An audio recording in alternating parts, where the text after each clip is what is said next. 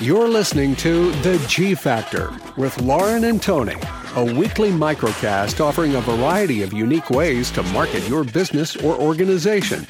Now, without further ado, here are the hosts of G Factor, Lauren Doherty and Tony Van. All right, Lauren. Well, as soon as I heard about or we talked about this podcast, I was super excited because Lauren, I love shopping. And when you said we're going to go out and get some threads, I was like, you know what? I need some new threads. I've got to get some, I've lost a little weight. I need to get back in style. It's time to get some threads on. So I'm super excited about that. Well, it's not quite the same kind of threads, but we are going to talk about threads. But this is if you need another new app. A social media app to keep up with. So we're really bleeding. We're bleeding June into a little bit of July. We are. And we've got a little bit. So this is a hunter killer. This is a bird killer, from what I understand. Is that correct? Absolutely. So if you all are not aware, Instagram has introduced a new app called Threads, which is very, very similar to Twitter. So we were kind of just joking that this is part of the Zuckerberg Musk death match ongoing saga. So basically, download it, check it out, but it looks, feels, and is Twitter circa, 2010, like in the height of the Twitter era.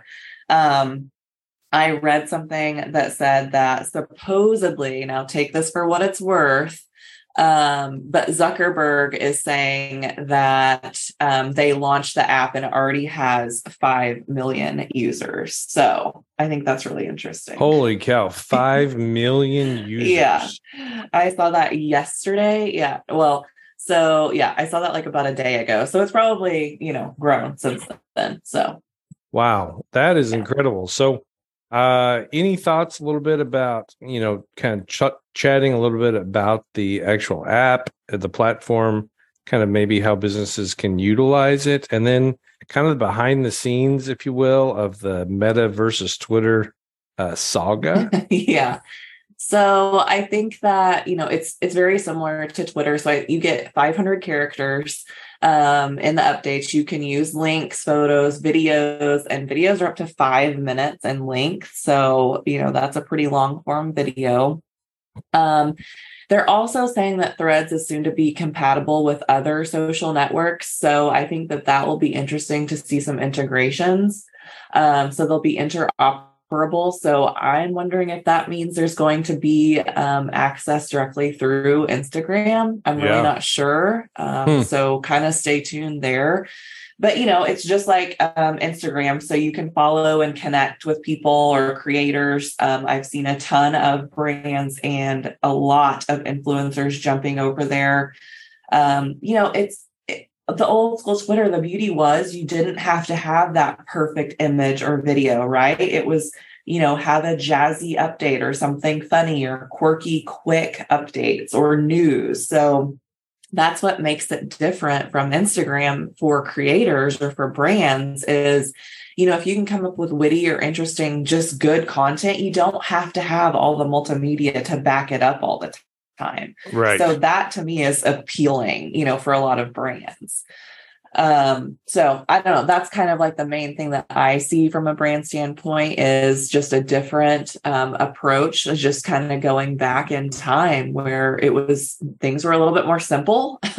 And then, when you do have some good multimedia links, photos, whatever calls to action, you can totally use it there, which is also appealing in comparison direct to an Instagram post where, people can't click links. So I feel like this is their way of like utilizing, I'm just going to say like kind of the Twitter style, but with the appeal of some of Instagram's other features. So I don't know. I think it's going to be very interesting usually. And, we talked about Lemonade recently and other new apps and like, join or don't join. back to the Zuckerberg Musk like death match. I feel like a lot of users do have strong opinions. Like, I don't want to be on the Twitter platform because I have personal feelings about the owner, and or same with Meta. But I think that this will kind of drive people here who do have those feelings about Elon Musk. So I think this could be a deal. I really do. I think this could be a game changer. That is so interesting to me because we've had this discussion before. I mean, I feel like Twitter has kind of, come and gone multiple times. And it's just like every single time you think it's dead, somebody comes out and says, yeah, well, I can do it better.